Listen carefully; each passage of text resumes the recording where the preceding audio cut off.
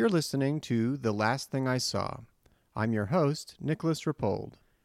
6 years ago, a deadly fire at a Romanian nightclub led to protests that eventually toppled the prime minister of the country. In the film Collective, director Alexander Nanau follows a team of journalists as they investigate why survivors of the fire kept dying in hospitals. We watch as the journalists uncover flagrant corruption with the help of courageous whistleblowers. Nanau also gains access to a newly appointed health minister who is trying to reform the system. The resulting documentary could be compared to All the President's Men or Citizen4, because it makes us feel as if the investigation is happening in real time. The democratic stakes are also high, as reactionary politicians threaten to prevail in the elections that conclude the movie. Collective strikes a nerve at our present moment, and it's been nominated for 2 Academy Awards. I spoke with Alex about the film, which he directed, produced, edited, and operated camera on. Welcome to The Last Thing I Saw. Very pleased to have a special guest for this episode, and that is Alexander Nanau, the director of Collective. Welcome, Alex. Hi, Nicholas. Thank you for having me. The film is something that works on multiple levels. It's an investigative documentary. It's also quite suspenseful. It's a political documentary in the sense that it does a diagnosis of problems that are common in many parts of the world now. How did you view it? Was it something where you just kind of didn't know exactly where it was going to lead and didn't want to frame it in any particular way? Or did you kind of go in thinking, this might be a real chance to kind of take the temperature in Romania? I think I started to think about doing a film on what is happening in Romania after the fire because we had all these protests of a young generation in many cities protesting against corrupt and incompetent politicians. And at the same time, you had this healthcare system that was manipulating basically the whole society, lying that they can take care of these burn patients. And in the midst of a crisis, basically, of a national tragedy, they just lied to everybody about their competence. And the result was the death of many of the burn victims in Romanian hospitals. And so I started out by thinking, who are these people? How is power really working? Why are people capable of using their power and instead of working in the service of people, crushing their lives? And we mapped out, how we could tell this story that it was going on in the society, so different characters.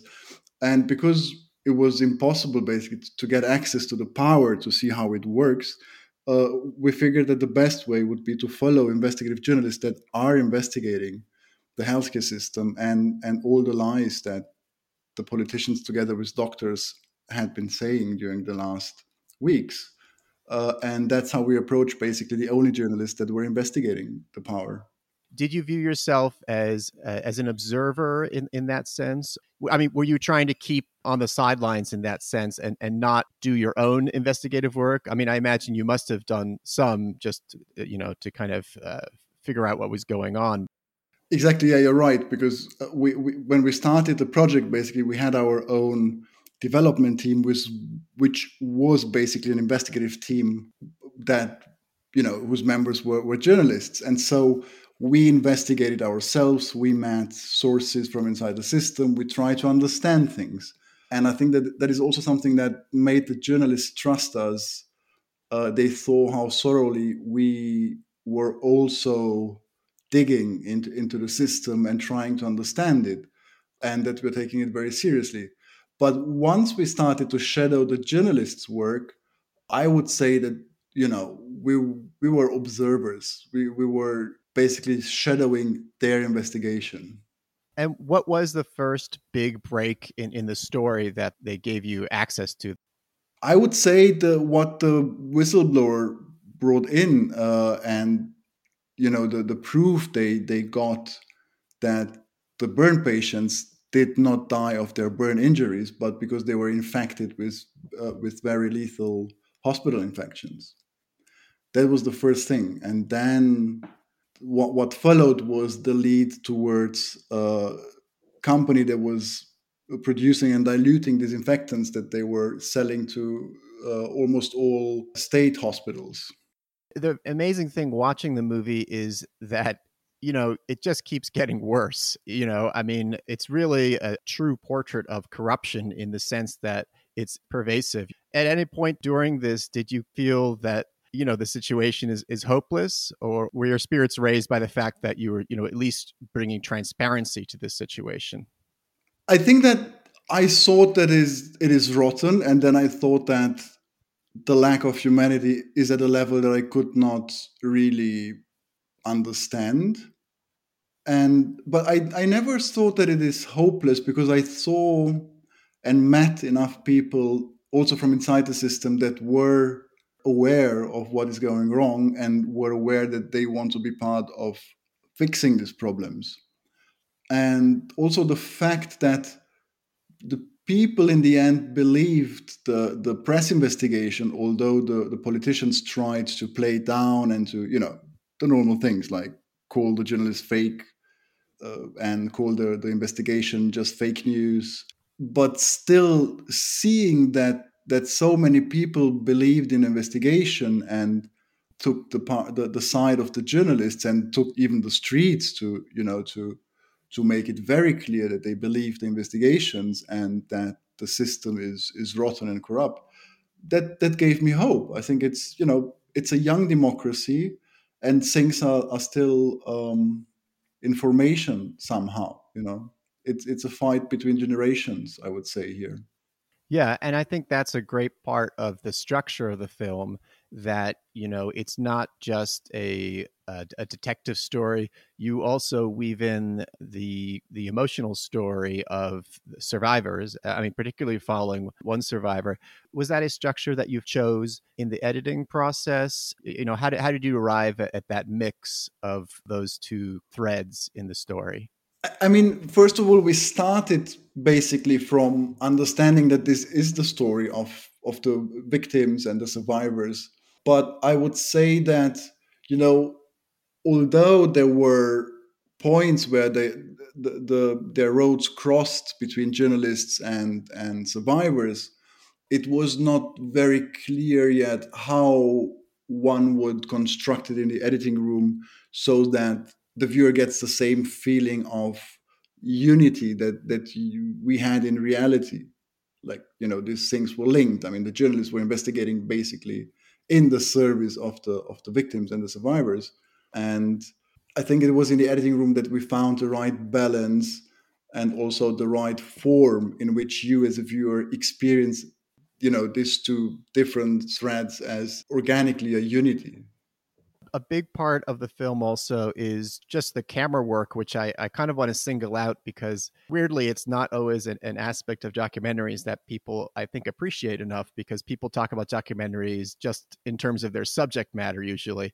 But what's really special for me about Collective is that you're operating your own camera, Mhm. and that means you're putting yourself in situations where it can much or most of the time just be you. How did that allow you special access? I mean, I guess being in the room with the young health minister is one example where being your own camera operator really meant you could shoot things that maybe you wouldn't have been able to shoot as easily or as openly.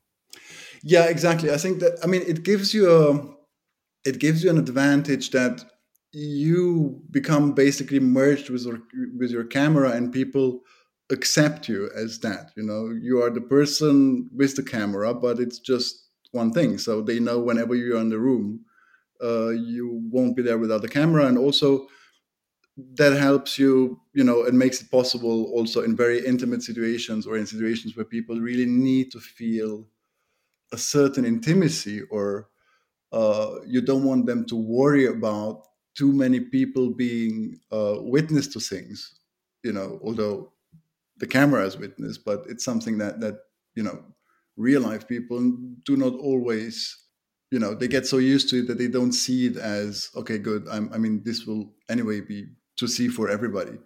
But it allows you just to get a degree of intimacy that you would not get if you would just be a director and standing next to a camera person, and then you have to see if you see the same way as the camera person.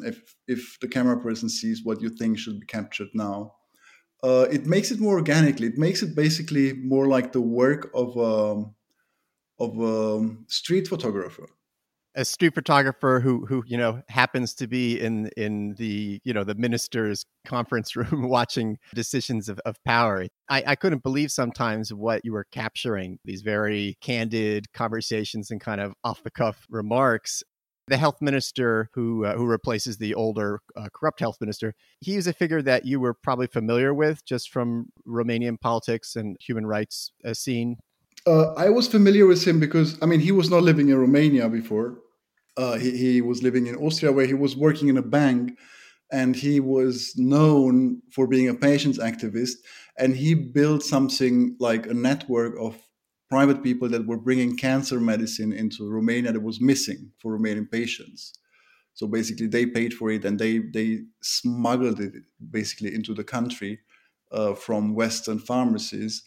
Something like the dollars buyers club, was it called in the States? Oh, right. Uh-huh. So that's why I had heard about him, but I didn't know him. And I mean, the advantage was that he was not part of any political system, or he was not part of the healthcare system. And that's what basically allowed him to give me access, because he was not, nobody could do any pressure on him if he lets me, if he is transparent.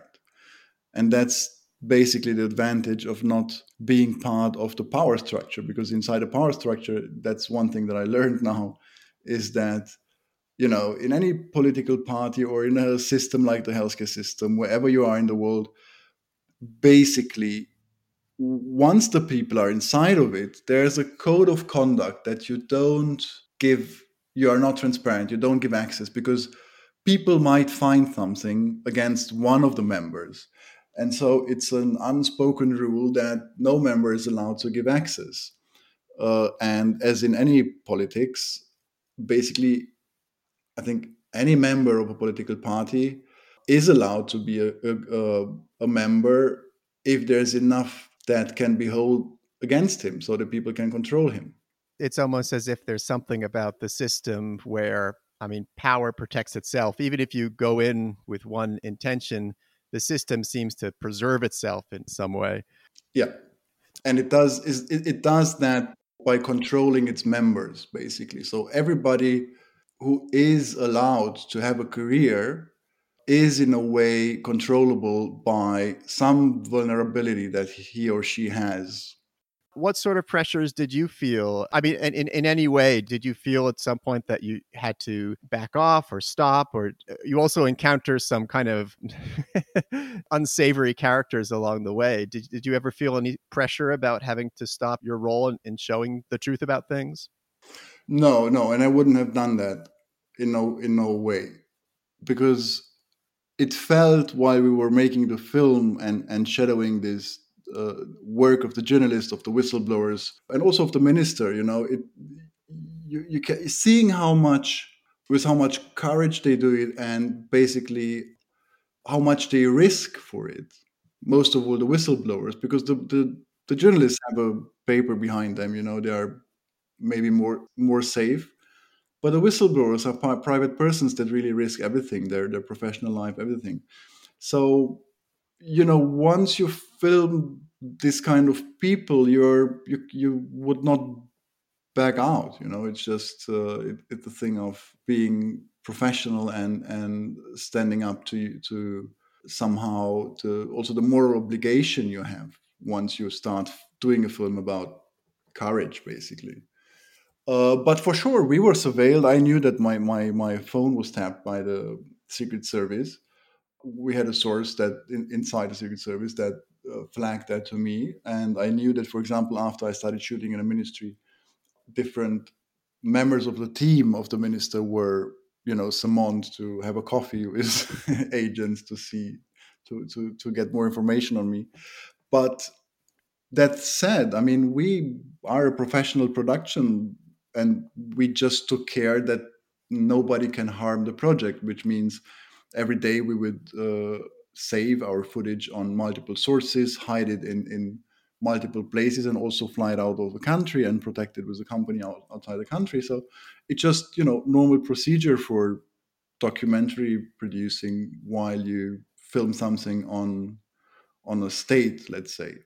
But that said, there was also another thing that made me feel basically secure. Nobody could understand what I'm doing. Nobody could understand that I'm next to the most feared journalist at that time, filming all these inside things and not releasing anything for months. So at a certain point, whoever would survey me would have to think that I'm a bit cuckoo, like what is he doing? And so I think nobody could imagine that, what I was basically saying all the time. We're going to shoot for a year or more. We're going to edit for a year or more. So we'll have a film in maybe 3 years from the moment on we started to film. Right. You sort of you didn't show your cards yet, and so Yeah, I mean, for them, it seemed like old news. When I would come out with the film, would seem like old news. And even the journalists at a certain point said, like, listen, what are you going to do? I mean, when are you going to release this film? And I would say, like, it will take another year or 1.5 years. And they would say, like, yeah, but nobody will be interested anymore at that time. It will all be old news, because for journalists that are working with news, it's very hard to imagine, why you wait for such a long time. But I think filmmaking is a different thing, and a film has to shape its story around the universal elements of it, and has to stay valid for the next 5, 10, 15, or more years if it's well done. it's interesting that they think that it's somehow going to be old news, because from the ending, as an American viewer, the ending is very hard, watching these information texts that come on the screen and telling us that the elections went the other way. How did you decide to end on that note? And then also, I wonder if you can tell us where Romania is today in terms of these kind of issues. I mean, for me, the story ends there where I felt that enough questions were basically raised, so that it felt like, okay, now we can release the viewer into his own life, and let him ask himself the same questions regarding to his life and his society and his own life attitude within his society. And that said, I mean, what was important to me was also to understand that a society develops by another speed than an individual, right? We tend to understand things, to know what might be better, to think that we see the right direction in which things can go and how we can influence them or how we can contribute. But a society needs more time, and it goes very fast to lose the trust of a society in things, right? Like journalists, for example. Good journalists might have great investigations, but one mistake, one thing that is wrong, can destroy the trust in no time. And it's the same with the society and politics. You have a society that basically doesn't trust politics, and it takes a longer time for them to want to trust politics, to want to understand how it really works. And you've seen it also in the States. It took a time, it took a term of 4 years of an administration that systematically tried to destroy democratic institutions. But people started to understand that they have to get involved if they don't want to see their state crushing just in front of them, and or their state crushing them. And that's also what happened in Romania. People started to vote differently. New parties came into play, reformatory parties of young people that basically came out of private businesses and said, like, the only way to change politics from this populistic, incompetent, and corrupt politicians is to get involved. We cannot just sit there and hope that every 4 years we vote between two bad parties and something will get better. So we have to get into politics. And also Vlad Voiculescu, the minister you see that we're following in the film, became part of these parties. And last year they won enough votes to take over mayories. And now we have a lot of cities governed by young mayors that are fighting corruption and are fighting hard for transparency. Even the nice woman mayor, you see, the Bucharest mayor is out of office. She was voted out. And Vlad Voiculescu is since last Christmas, so basically since what, 3 months, he is back in the Ministry of Health. Wow, that I mean that just that shows that anytime you think things are down, the direction can change. You just really have to kind of persist, I guess. Yeah, but which does not mean it is not still an open fight, because the it's still a system that is so infiltrated by this corruption and by these people that control it through, public servants and so forth, that it's an open fight. It's something that will not end soon. And the big menace now is that the expectations we have in these new people, let's say, in these people that promise change, are very high, and if they don't meet them, the backlash can be very harsh in the over 4 years when we have again elections. Right. I want to step back and just ask a couple last questions. One is just looking at the history of movies and documentary tradition. I'm curious where you found your allies, and inspirations as an established documentary filmmaker. Which filmmakers have been inspirations, or which fiction films as well?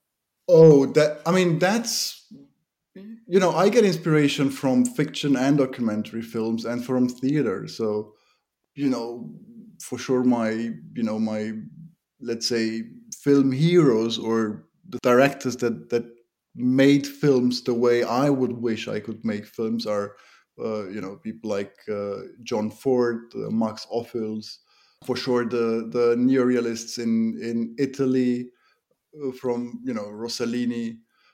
But I think a big influence on me when I studied film in film school were the direct cinema pioneers. I think that was an encounter that defined my need to go into observational documentary filmmaking. So it was for sure like the films of Robert Drew, but also, or maybe most of all, the Maisel brothers, and films like Salesman, where I discovered that the poetry and the power of real life characters can match totally that of fiction drama. Oh yeah, yes, Salesman. The emotional range of Salesman really that kind of echoes with Collective for me because I mean, watching Collective, you really, I mean, I really went the whole range of of emotions as I watched the kind of ups and downs of things Mhm. that also felt part of it. Did I hear you right? You said theater was also. I wonder if you could say a bit more about that. Yeah, I mean, I worked in, I while I was studying, I also worked in theater and toured around Europe with a great theater group that was working in Germany on the highest level with, great actors and everything.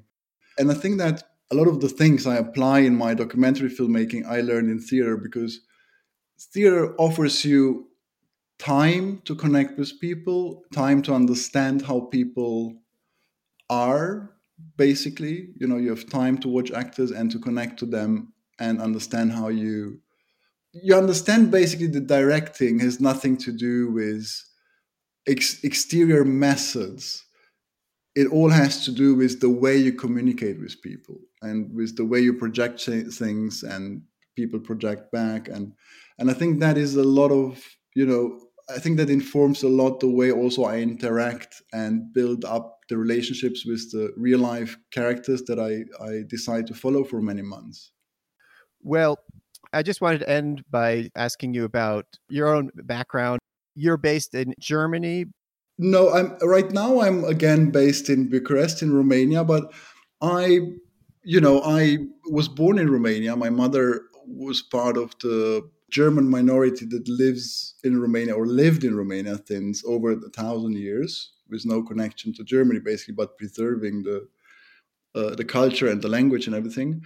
And so basically, I belong to more ethnicities, and then we moved to Germany when I was 10. So I grew up basically and got all my artistic education, I would say, in Germany, but in a very mixed group of people from all over the world, from all different ethnicities. And Then I rediscovered Romania when it joined the European Union in 2007, and I started to come over to shoot here and made, prior to Collective, 2 documentaries here. And then I decided by end of 2015, I think I decided to settle in Romania. And you mentioned your past work. I've only seen one other feature, and I just want to recommend it for listeners. Toto and His Sisters. It should be on any platform in the US. Yeah, no, that's also just a intimate and revealing documentary. Really great. Well, thank you, Alex, so much for talking about the film. Thank you, Nicholas. It was a real pleasure. You've been listening to The Last Thing I Saw with your host, Nicholas Rapold. If you like what you heard, please consider supporting the podcast by subscribing at rapold.substack.com. That's rapold.substack.com. Special thanks to the Minarets for the opening music from their song Montserrat. Thank you for listening.